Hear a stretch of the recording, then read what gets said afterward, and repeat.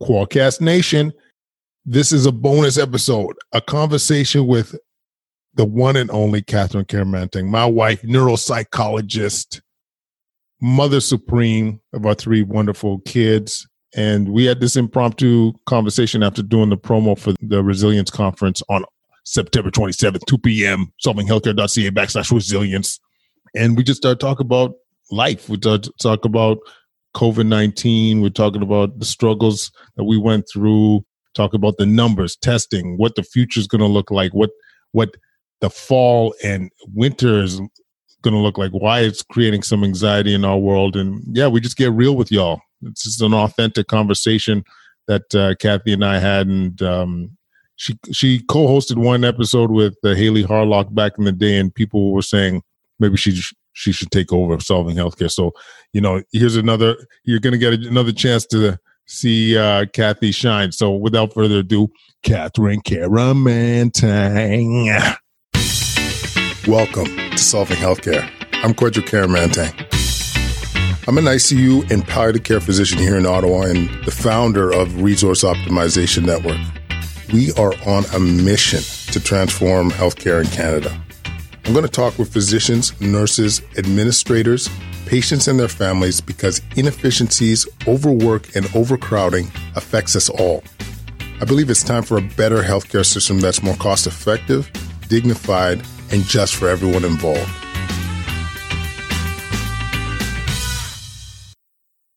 Qualcast Nation, we have a special guest on today, the one and only Catherine Kyeremanteng, the better half of the Solving Healthcare brand. Kathy, how are you doing today? I'm good. I feel like we're socially distanced right now. That might be the funniest thing you've ever said, believe it or not. So how are we doing? How are we doing, like you and I and the family? How is we doing society-wise, societal-wise? How are you feeling about all this COVID stuff, all the stuff you're seeing in the press and so forth? Oh man, them be some heavy questions there. Yeah, I mean, this is heavy times. Yeah, it's heavy times. Right. Well, frankly, I think that first wave, we did okay.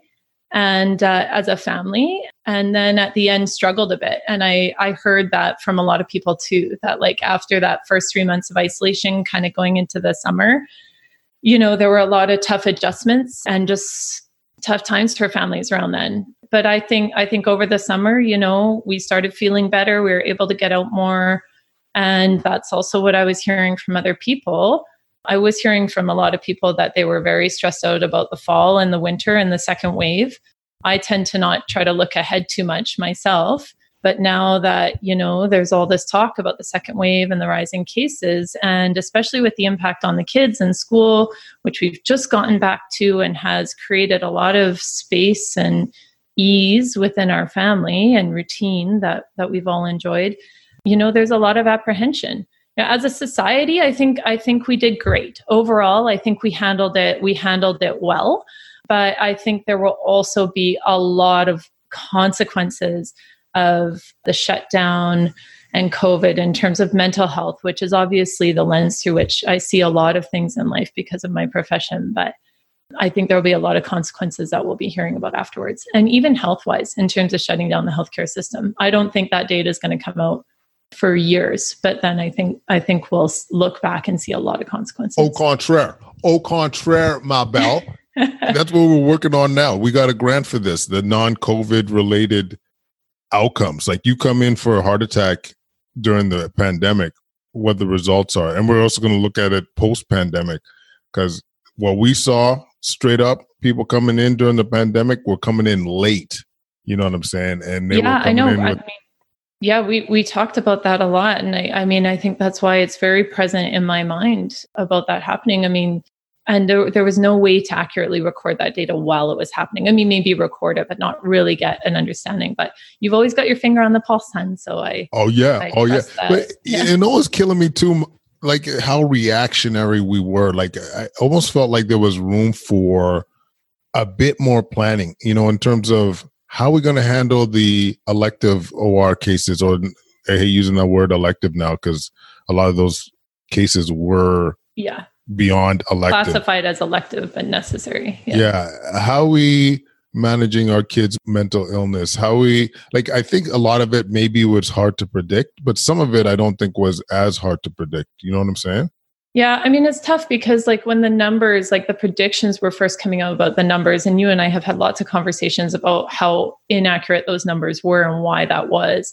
But when that information was coming out, the modeling, I mean, sure, you can understand that the government, that would be their only focus, is to prevent a mass death situation, right? Like a mass pandemic illness situation in their country and in their communities. But, as we were seeing, as you were seeing on the ground, that wasn't happening. ICUs weren't filling up, far from it. Hospitals weren't filling up with patients.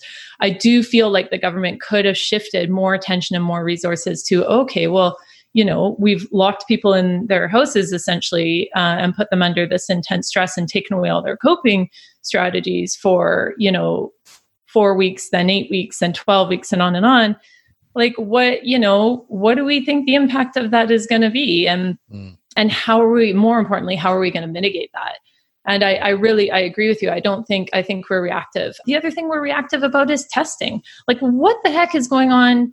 We have people lining up for 8 hours to get tested. You can't even get in. You're getting turned away in the morning hours because people have lined up at 2:30 in the morning. They closed a center in Ontario because it was dangerous for people. There were so many people waiting. They deemed it to be dangerous for people to wait to get testing. Did we not anticipate that when kids were sent back to school and runny nose was one of the symptoms that prevents kids from going to school, that we were going to get a mass influx of people going to these testing centers? They're just talking now about hiring more people at the testing centers and working on that. It's that should have been done in May. So I do agree with you that, we're quite reactive and also that we're just slow moving. We're slow moving in terms of change, which is unfortunate because people have been, the public has been forced to be fast moving in terms of change, but the government still shows that it's slow moving in terms of change. And that's, I think, I don't know. That's one of the things I was most proud of the hospitals that I was working at, to be honest with you, is how nimble they were. You come across new evidence for this approach for dealing with COVID patients on ventilators or needing high flow oxygen. We adapted, and we adapted quick. We adapted practices that we didn't have the strongest evidence for, but seemed to make sense. Everyone was nimble. The PPE, trying to conserve it and think about ways of how to manage that problem. Everything was nimble. And this is what we need from our government now too. People cannot be waiting 8 hours with a child or whatever it is, 4 hours with a 2-year-old, multiple children. Yeah. What's going to happen when it's minus 30? Yeah. People can't wait outside in lawn chairs when it's minus 30 with a baby who has a fever. Do you know what I mean? Yeah. They have to find a better way to do it. And I know they're working on, they're talking about pharmacies and the spit or sputum test, whatever, but it's not happening quick enough. And like you said, it's all reactive. It's all happening after it needed to be in place, where why weren't they testing these spit tests alongside the nasal swabs in June? When other countries were already using them. Yeah. So why isn't there a nurse in every school? What exactly? Kids. Imagine this. Kids got the sniffles. Oh, let me just swab you before going home. Yep. Bam. Put you Bob is your second cousin, or Larry's your uncle outside. Yeah, I don't know. I just think some big change in terms of testing needs to happen quick. And I think there are mental health services, virtual mental health services available through the government of Ontario that people can access. And the people don't know about these services. And so I just think that there needs to be more attention put on other things besides how do we keep people distanced and everybody wear a mask? Okay, that's important, but we're all kind of getting that now. Let's focus on more attention on other things. Let's move them quicker. Yeah, it'd be smart actually. If you think about, hey man, who knows what November is going to look like. If your kids are going to be stuck home for 2 weeks intermittently, and there's a lot of kids struggling right now. I mean, we're going to talk about it at the conference too, but Adrian's seeing a lot of kids struggle, families struggle. What are the resources that we're going to talk about? Like we were on, we saw the part of that Prime Minister address. Did you see the whole thing? Yeah, pretty much watched the whole thing. Did he touch on mental illness? No, I don't think he touched. I think he just touched on like, we're going to take care of Canadians. Like you've been, it's been hard on people. What else are you going to do? I know. I mean, the whole speech, I mean, it's just a typical political thing. Speeches are vague. Like you said it in one of your TV interviews, you said the devil's in the details, right? So like you can stand up there and say like, we're going to take care of Canadians. And they listed some things they're doing, some financial programs that they're continuing, which is fantastic. I mean, that's huge. And he can't say everything in a speech. No politician can, every little detail, right? But like release that quickly, what the plan is, and have specifics. Use programs that are already running and support them. Like don't reinvent the wheel. Don't put money into, trying to find a bunch of new stuff, which takes time. Like use the programs that are already working and put more money into them and get help. That's a good Publicly point. fund mental health. Publicly fund psychotherapy. Yeah, man. Why not give people a benefit? They're publicly funding prescriptions. People are struggling with mental health right now. Why not give people, okay, you get the CERB or whatever. Why don't you also get, $1,000, $2,000, $5,000, whatever, of publicly funded therapy during this time? I don't know. Oh man, I mean, you don't have to give them the money. You just fund the therapy. Like that's what I mean. Yeah. Yeah. Just I mean, if you talk about 80-20 when it comes to or efficient, like get a biggest bang for your buck. I know I'm married to you, so it's biased, but you deal with somebody's mental health, man, everything gets better. Their health, their physical health, their well-being, their productivity, it trickles down into a family. Like you got a mom or dad that's depressed. Think about how, you got like 3 kids, 4 kids, how that trickles down to your household. You know what I'm saying? Like not having a family member that's engaged, like the queen or king of the house. You know what I'm saying? Yeah. Like I think it's just such an easy, like biggest bang for your buck personally when it comes to healthcare that is not already publicly funded. There it is. And the earlier you give people the tools, the earlier you intervene when people are stressed out in a stressful circumstance, the more you prevent the longer term negative outcomes of that, the more you prevent the development of a diagnosable mental illness. We saw this when I was working at the family health team, and we shortened our wait times by offering urgent therapy services to people, by interacting with people even by phone right away, rather than have them sit on a wait list for 3 months or 6 months, by giving, identifying the people that were in acute need and giving them coping tools and check-ins right away. Then we would call those people back 3 months later and they were like, no, actually, I'm doing okay. And maybe one more check-in and I'll be fine. Instead of before, we were calling people back 3-6 months later and they were suffering. They were off work. They couldn't get through. And that's just the truth of it. It's hard, right? And if you have the support early, maybe you can get over that hump before it becomes a mountain. Yeah. It's a very, very good point. It made me think too. I mean, once again, thinking about your future, thinking about the problems that Canadians are going to have, which this is going to be a big one. We even hear that, if you look at overdose cases in BC, that they've ramped up. I mean, the other thing too, you brought up this point. I can't shake it. The testing thing. It's a good point. Like if I were in charge, okay, because the testing is going to be our future, to be honest with you. So if we want to get back to some real life, you imagine you do side by side, like you said, you get 9 sample, from Denmark, from England, from US, you get all these companies, you just test them head to head with your current platform. Yep. And just this rapid test seemed to be a little less accurate, but we got the response in 10 minutes. We should go with this and maybe, low risk population. There's ways of dealing with this. And I don't think that one was too hard to wrap your head around. And the fact that it's now, we don't have this yet, and it's all over the world. This is still so crazy to me. Okay, so I want to propose to you an idea for testing that my mom, that grandma and I had today when we were sitting down at breakfast having a cup of coffee. Am I ready for this? This is what happens when world ready for this? The Warren women get together and come up with ideas. Okay, so you take the test. Maybe the test is not 100%, or it's not that. What's the level of specificity and sensitivity of the PCR? It's like 99.9 or whatever. I don't think so. That's not right. Not that good. Okay, well, I mean, the ones that we have right now aren't 99. Let's even pretend that that's 98, right? Okay. So let's pretend that, I don't know what the standard is that Health Canada is holding everybody hostage with in terms of the rapid testing. But let's say that one of these tests that's being used elsewhere in the world actively is 90% specific or 90% sensitive, right, to COVID.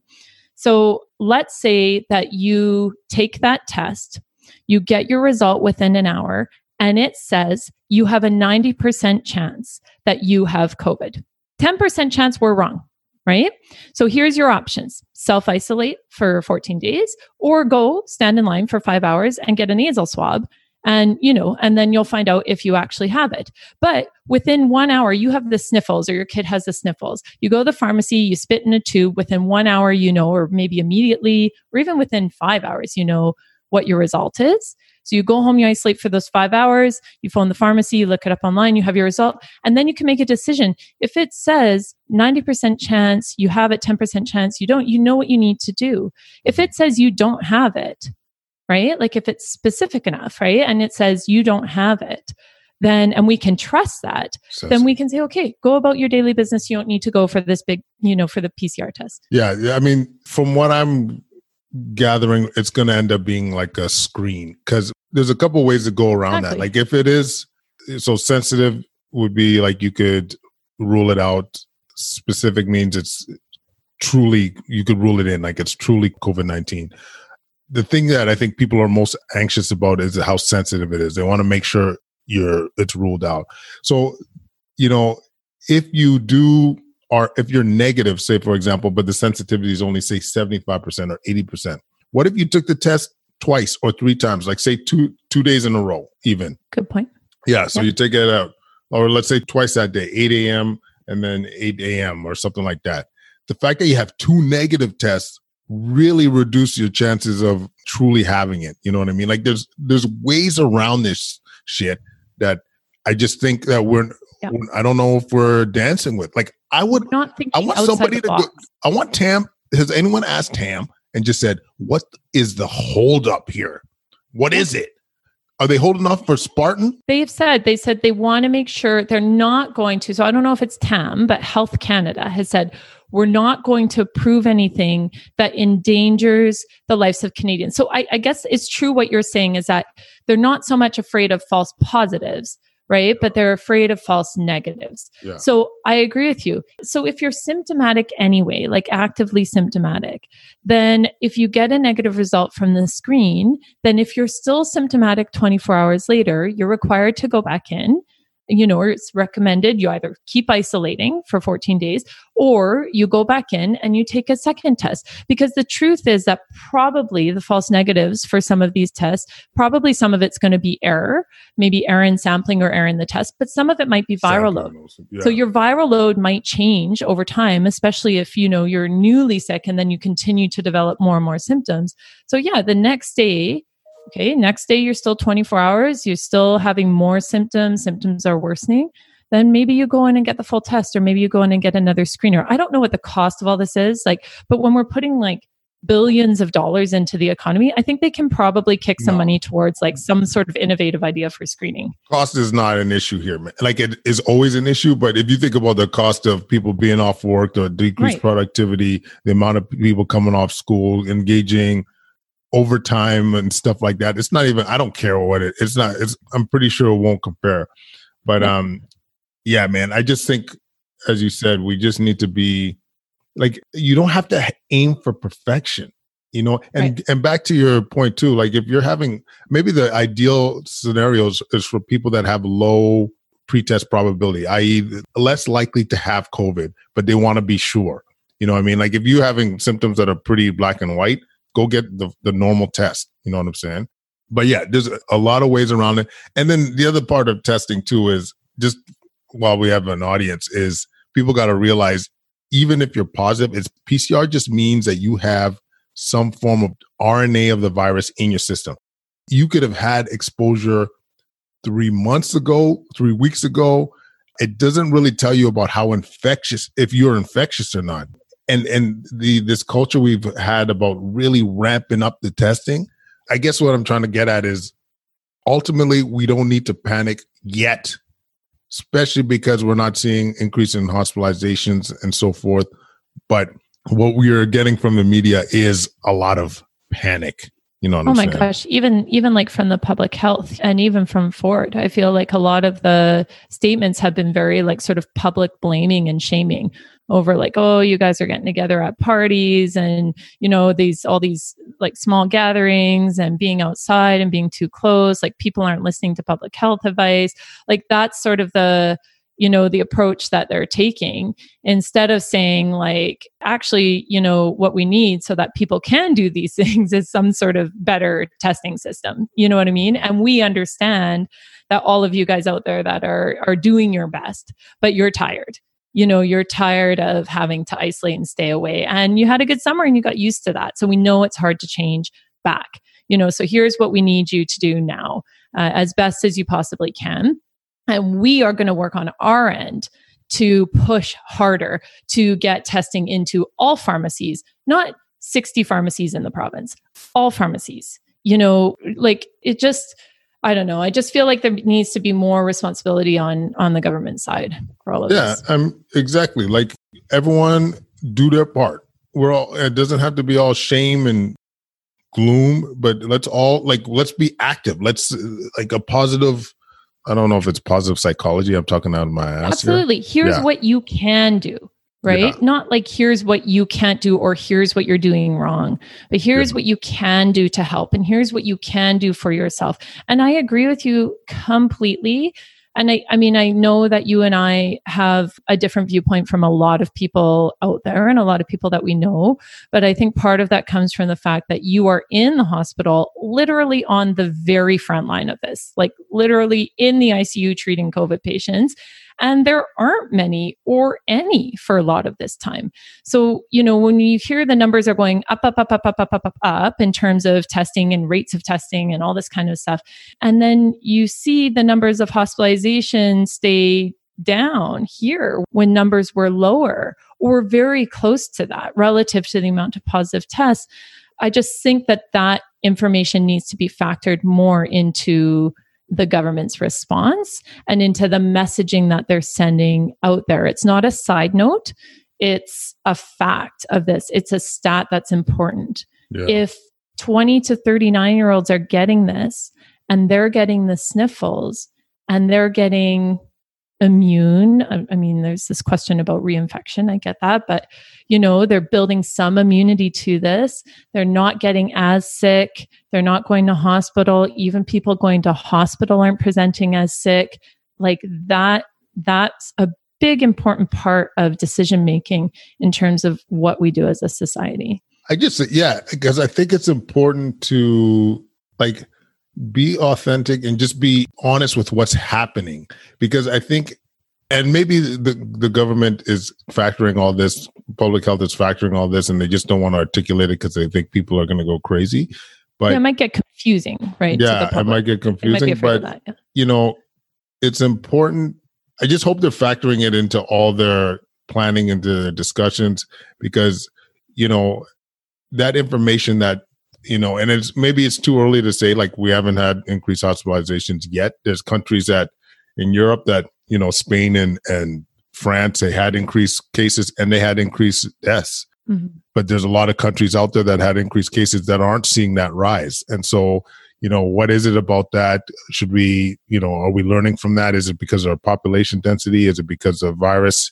Like there's less viral load because we're all masking, you know, like let's have that discussion so we can learn. And I mean, maybe it's happening behind closed doors, but certainly, you know, as a doc and family person, I would love to hear that discussion. You know what I mean? Like knowing I'm sure that they are considering this because they mention it. Like even Tam, I think I read one of her speeches recently, and she mentioned it in that, or her press releases, that, you know, we're not necessarily seeing the corresponding increase in hospitalizations, which is a good thing. I mean, I get that they're afraid that this thing will go totally exponential. And like everybody's afraid of the Italy thing, you know, where the system gets overwhelmed. I get that. So they want to keep the numbers down in general. But I have no doubt that they're thinking about it and that they're watching it. But I mean, in terms of decision making going forward, I agree with you. I don't hear that it's being factored in. And, you know, maybe this is just us wanting to hear that it's being factored in because we believe that that's an important part of the decision making. Mm-hmm. So just personally, I would like to hear that they're making some decisions based on that. Yeah. And I mean, we're not really getting, I mean, I didn't hear about that TAM thing, which is assuring, but even when you see those models, like about I don't know if you saw that kind of picture of exponential rise in models that they're predicting based on. Did they just take the same graph from March and just put it into September? Because we all saw that graph and we all freaked out and we all isolated. And even though we isolated, they still said, we're going to see this massive influx and we will just be able, if we isolate, we'll just be able to keep ourselves at ICU capacity with increased capacity in the ICU. Yeah. Like they had all those plans and it came nowhere near that. So like, you know, the fact that they're going back to those models, just personally, it's hard to trust it. And I don't want to tell the public not to listen to public health advice. That's not what I mean. But the modeling is flawed, clearly. Like if you modeled anything in business for that or anything else in public health for that, and you made decisions based on those models with the track record that they have, I mean, nobody would listen to it. Yeah. I mean, the thing that doesn't get articulated in some of these models is that, you know, if you're wrong by, depending on what you're factoring in, if you're wrong by even a small percent, that could be an exponential change in your results. Right. And the more assumptions in the model, the more volatile it is. And I mean, I'm not going to pretend to know everything that they did to come up with these predictions. But as you said, you know, we saw what the predictions look like earlier in the year. And like I said, I know they're trying to make sure everyone stays compliant and what have you, but I just want honest discussion, honest presentation of the data because people want to do good. They want to do their part. And, you know, the other thing too is, you know, about being honest with them is instead of saying, you know, just at the beginning, like stay indoors, like, you know, save lives, like all this stuff. Like, why weren't we saying, hey guys, look, you guys were staying home. You guys were doing all your distancing and all these beautiful things. And look, ICU admissions, we're not getting overwhelmed. Where hospitals aren't getting overwhelmed. We're coping. Give that positive feedback because I could tell you as someone, like when it comes to a coach that I had as a kid or a mentor or a teacher, when they're like, hey man, see the results of what you did? That's winning. And it feels good, doesn't it? And you're doing your part as opposed to shame. What are you doing? Don't kill us frontline staff. Fear. Like if you go out in public tomorrow, you're going to die or you're going to kill grandma. Do you know what I mean? Like it was a lot of your early messaging. Like when you first started to get requests to talk on media about this, a lot of your early messaging was like, thank you everybody for doing what you're doing. And just to let you know it's working because on the front lines, we're not seeing an overwhelm and influx of patients. And so, you know, keep it up. I just totally agree with you. I think the messaging has to be positive. And I mean, I just want to say, like, I know a lot of what we're saying, like, might be considered controversial by some in terms of, you know, we need to consider other factors and, you know, we need to be careful not to do too much shutdown. There's other consequences. And a lot of people are, you know, just really worried about COVID, right? And catching COVID and spreading COVID. But if you look at the government's response, so I think just today on CBC, think it was Mike Crawley put out an article about the government's, like a first draft of the government's new response to COVID, to the second wave. And there were, I think, 3 different levels of planning for a small second wave, medium, and then a large second wave. And in every one of those models, there was not complete shutdown again. Right? It was talking about like, closing down high risk, high contact businesses, like gyms or restaurants and that, like some of Quebec has done again. Strip clubs. Yeah, definitely. High transmission. We know that from personal experience. So that's not scientific. That's just personal. But that was a joke, by the way. We needed to qualify that? I just want to make sure. So. Yeah, you never know. Okay. Yeah.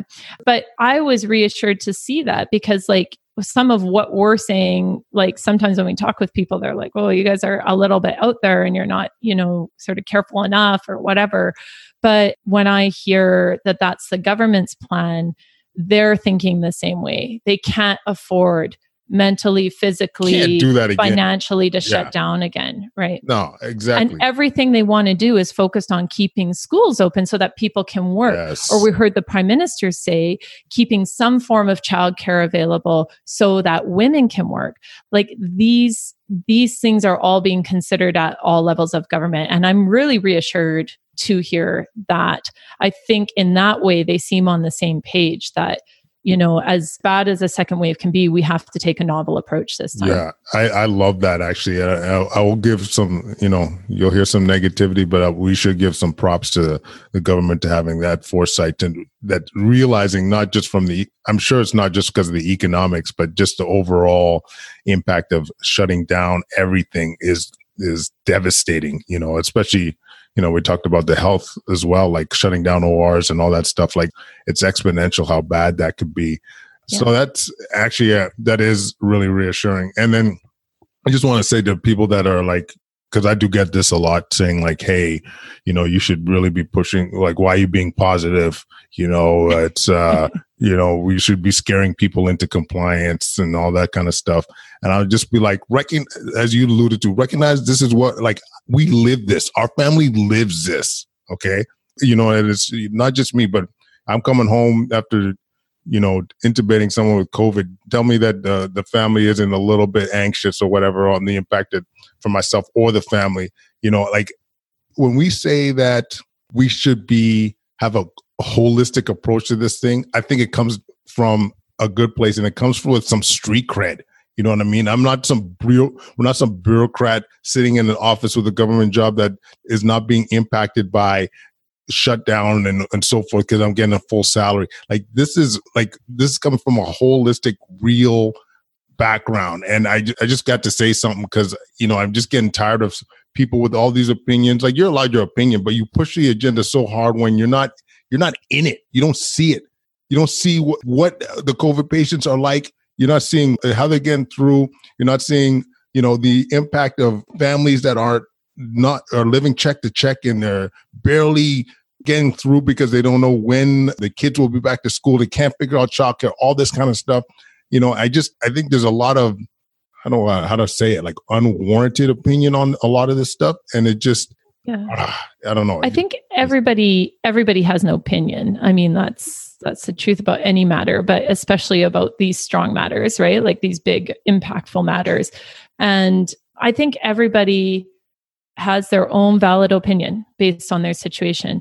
But I agree with you that I have also felt a bit alienated from other people who have strong opinions about what we should or shouldn't be doing. When, I see you coming home or you send me a picture of you in the hospital and you're in like full like hazmat PPE because you've been treating patients, and then you're coming home and, we have people at risk in our life, in our home, and, not high risk, like not significant risk, but people who would be considered more at risk.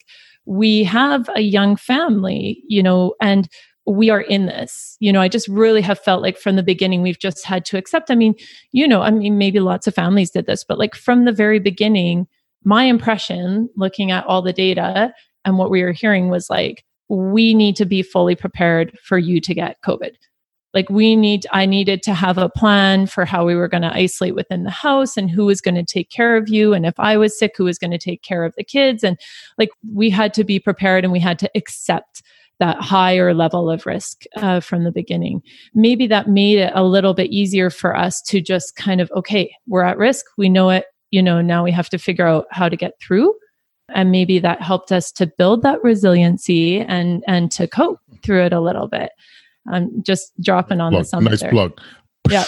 But I do agree that, like, I mean, you and I have talked about this, that we've both felt a bit alienated when we hear from other people that, we need to be more cautious, or our opinions are like a bit out there and a bit too, I don't know what to call it, but like loose or whatever.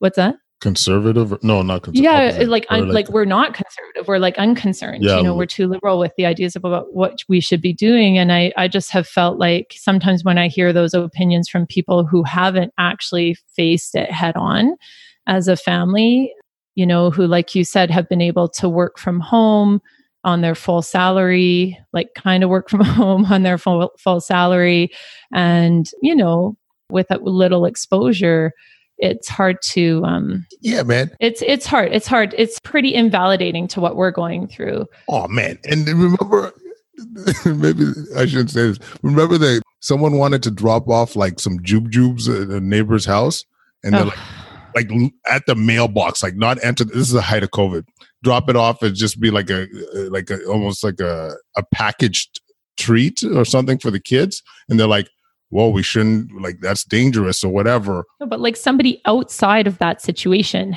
this was on like a group chat, and somebody outside of that situation, so not even the two people involved in discussing about exchanging this treat, somebody outside was like shaming, we shouldn't be doing that. And I mean, I can't even talk about this one. I know, this but is so infuriating. We did and said like, yo, like it's no more dangerous than getting something from a store. And when we were still going to pick up stuff at like, Loblaws or whatever, and people were just like attacking and saying like, hey, be careful and all that stuff. I'm like, listen, like I said, we're coming with the street cred, dog. Like, don't be fronting like we don't know what we're talking about. You're not getting COVID by some kid passing, like not even passing it to you, leaving it in your mailbox for your... Leave it on the step for 3 days, if you need to, like God. Whatever. Like people were being more careful back then. I get that. So I think that's it. And I think it's not... It wasn't even the fact that somebody said, oh, we need to be careful, but it was the fact that when you and I both said like, look, I think that's pretty low risk if you look compared to some other situations like we're in. At that point, we were going to grocery stores and not even masking. Yeah. Nobody in the grocery store was wearing a mask. No one was wearing masks. That's no true. one was wiping down carts. Like that wasn't even a thing, right? Yeah. So if you look back on it, it's like probably exchanging those jujubes or whatever it was probably low risk. But I don't think other people had that same perspective. And then when people got sort of attacking and angry but people were talking from a place of fear, and people are continuing to talk from a place of fear about that and to react from a place of fear. And I think we need to be very careful about our messaging around fear, right? Which is what we're talking about with the public health, and sort of tampering some of this messaging with like, no, we aren't seeing the increased hospitalization. So we're actually, in that regard, we're doing really well. We just need to be really careful as health professionals, and the government needs to be really careful about creating that sense of fear, because when people make decisions from a place of fear, and when they react in relationships, interactions from a place of fear, like we saw in that like microcosm example of that, it gets irrational. We're not considering the other. It's not very kind and friendly. It's right? not very compassionate. It's not compassionate. That's a good way to put it. Yeah. Yeah. And we all need to know, like, everyone will have their different opinions. Some of the best memes I've seen on the whole COVID thing is like, if you choose to send your kid to school, okay. If you choose to keep your kid home, okay. If you choose to wear a mask in public everywhere you go, okay. Like, everybody is going to make their own decision, and we're going to make ours, but let's not get critical of other people for what their decision is. Yeah, you know what? I like that a lot because I think as long as we're following the public health guidelines. Yeah, exactly. Like I like that a lot. Like just have that empathy, have that compassion. People have different risk tolerance, and often you don't know what's going on in their lives. Like, you know, I had to change this one up a bit too. Like when I would see people wearing their masks in their car, I'd be like, what are you doing? But who knows? They could have came out of the Costco and not wanting to take off their mask because their hands are dirty. They could be an Uber driver, you know. Same thing if someone's not wearing a mask, maybe it's because they got COPD, maybe they got some like issues with like physically getting anxiety while wearing a mask. Like, let's all be a little bit more compassionate, less judgy. And this includes myself and those around us, because I think if we have a little bit more of that right now, compassion, we're way more likely to get through this and become more resilient. I keep dropping the R word. Keep dropping it. I barely learned I just learned what that meant 3 days ago, by the way. Well, I was going to say, like, resilience is a really interesting concept, and it's not something I think that we talk a lot about, like, as a culture, as a society. And like, even in psychology, like, we talk a lot about coping, which is like reactive, right, to a negative event, but resilience, which is like a positive psychology word, like sort of anticipating and preparing yourself for being able to get through that. And, it'll be, I mean, that summit, and I know we weren't doing this to talk about the summit, but that summit's going to be really valuable. Oh, I mean, even so Michelle's episode's out right now, and man, just the idea of using a lot of these tools as, like, think of it as an exercise for when you do have those obstacles, you have that more stretch. You're able to withstand the adversity more. Like does that make sense? Withstand the adversity? That doesn't, withstand the adversity, the struggle, the challenges. And I just think in general, our society is a little bit less resilient than it was years ago. But I think for that reason, having this now during a pandemic, I think is going to have a lot of benefit for a lot of people. So, well, you know, and if you look at it, like, I mean, this was brought up at the beginning of the pandemic, and even the Prime Minister said it in his speech, like, we have had generations in the past who have gone through major international life-changing events, right? And us as a country, Canada, has not, on a whole, right? And obviously, regionally, people have gone through devastating things, but as a whole, as a country, and something so long lasting, right? So we need to start talking about resiliency again. And we need to know that, like, just like people were able to get through World War II with consequences, with struggles along the way, like, no doubt it was not easy, but they were able to get it through. And we consider that one of our greatest generations, right? The people that came through that. We can do that here. The fact that we've gotten through a first wave, I know you said, like, we're less resilient than we were, you know, years ago. I would agree with that. But on a whole, I would say that after that first wave, when I see people out there, when I talk with people, I think as a whole, on average, we are building resiliency through this. We are prepared for another event. You know, is it going to be good? No. Like, am I dreading the winter? Do I have apprehension about it? Yeah. You know, we talked about this the other day. I'm like, what are we going to do if everything shuts down? Like, how are we going to get through? And it creates anxiety in me, but we have tools and we know we can do it. And we've learned a lot of what I've learned from it is, you know, that it's not so much about trying to keep everything up as it went before, having the expectation that the kids are learning through school and, you know, doing all this at the same rate, but to kind of let go of a lot of those expectations. Let it go. Yeah. Let it go. Well, we don't need to get into all that, but I just think that people are building resiliency, and we have a real potential to do that here. And people will struggle. I don't want to minimize that. There will be people that are building resiliency, but will struggle significantly. We know that's happening. But, you know, I don't know. Is there a way that we can all get through this and get some growth, some silver lining out of it? I think so. I could not agree more. I think that's a good place to end there, talking about some optimism. And Mommy, thanks for doing this, eh? Okay, I got to go take the stuff out of the oven. Wicked. Quadcast Nation, if you love this, leave any comments at quadcast99@gmail.com. Follow us on Instagram, Twitter, YouTube at Quadcast. Leave a 5-star rating. Let's increase the visibility of the show, man. As you know, we are changing that boogie. This is going to be released probably a day before the conference, solvinghealthcare.ca/resilience. You guys are going to love it. Killer speakers, and you're looking at the 2 co-hosts. It's going to be epic. Thanks so much, guys, and we'll talk soon.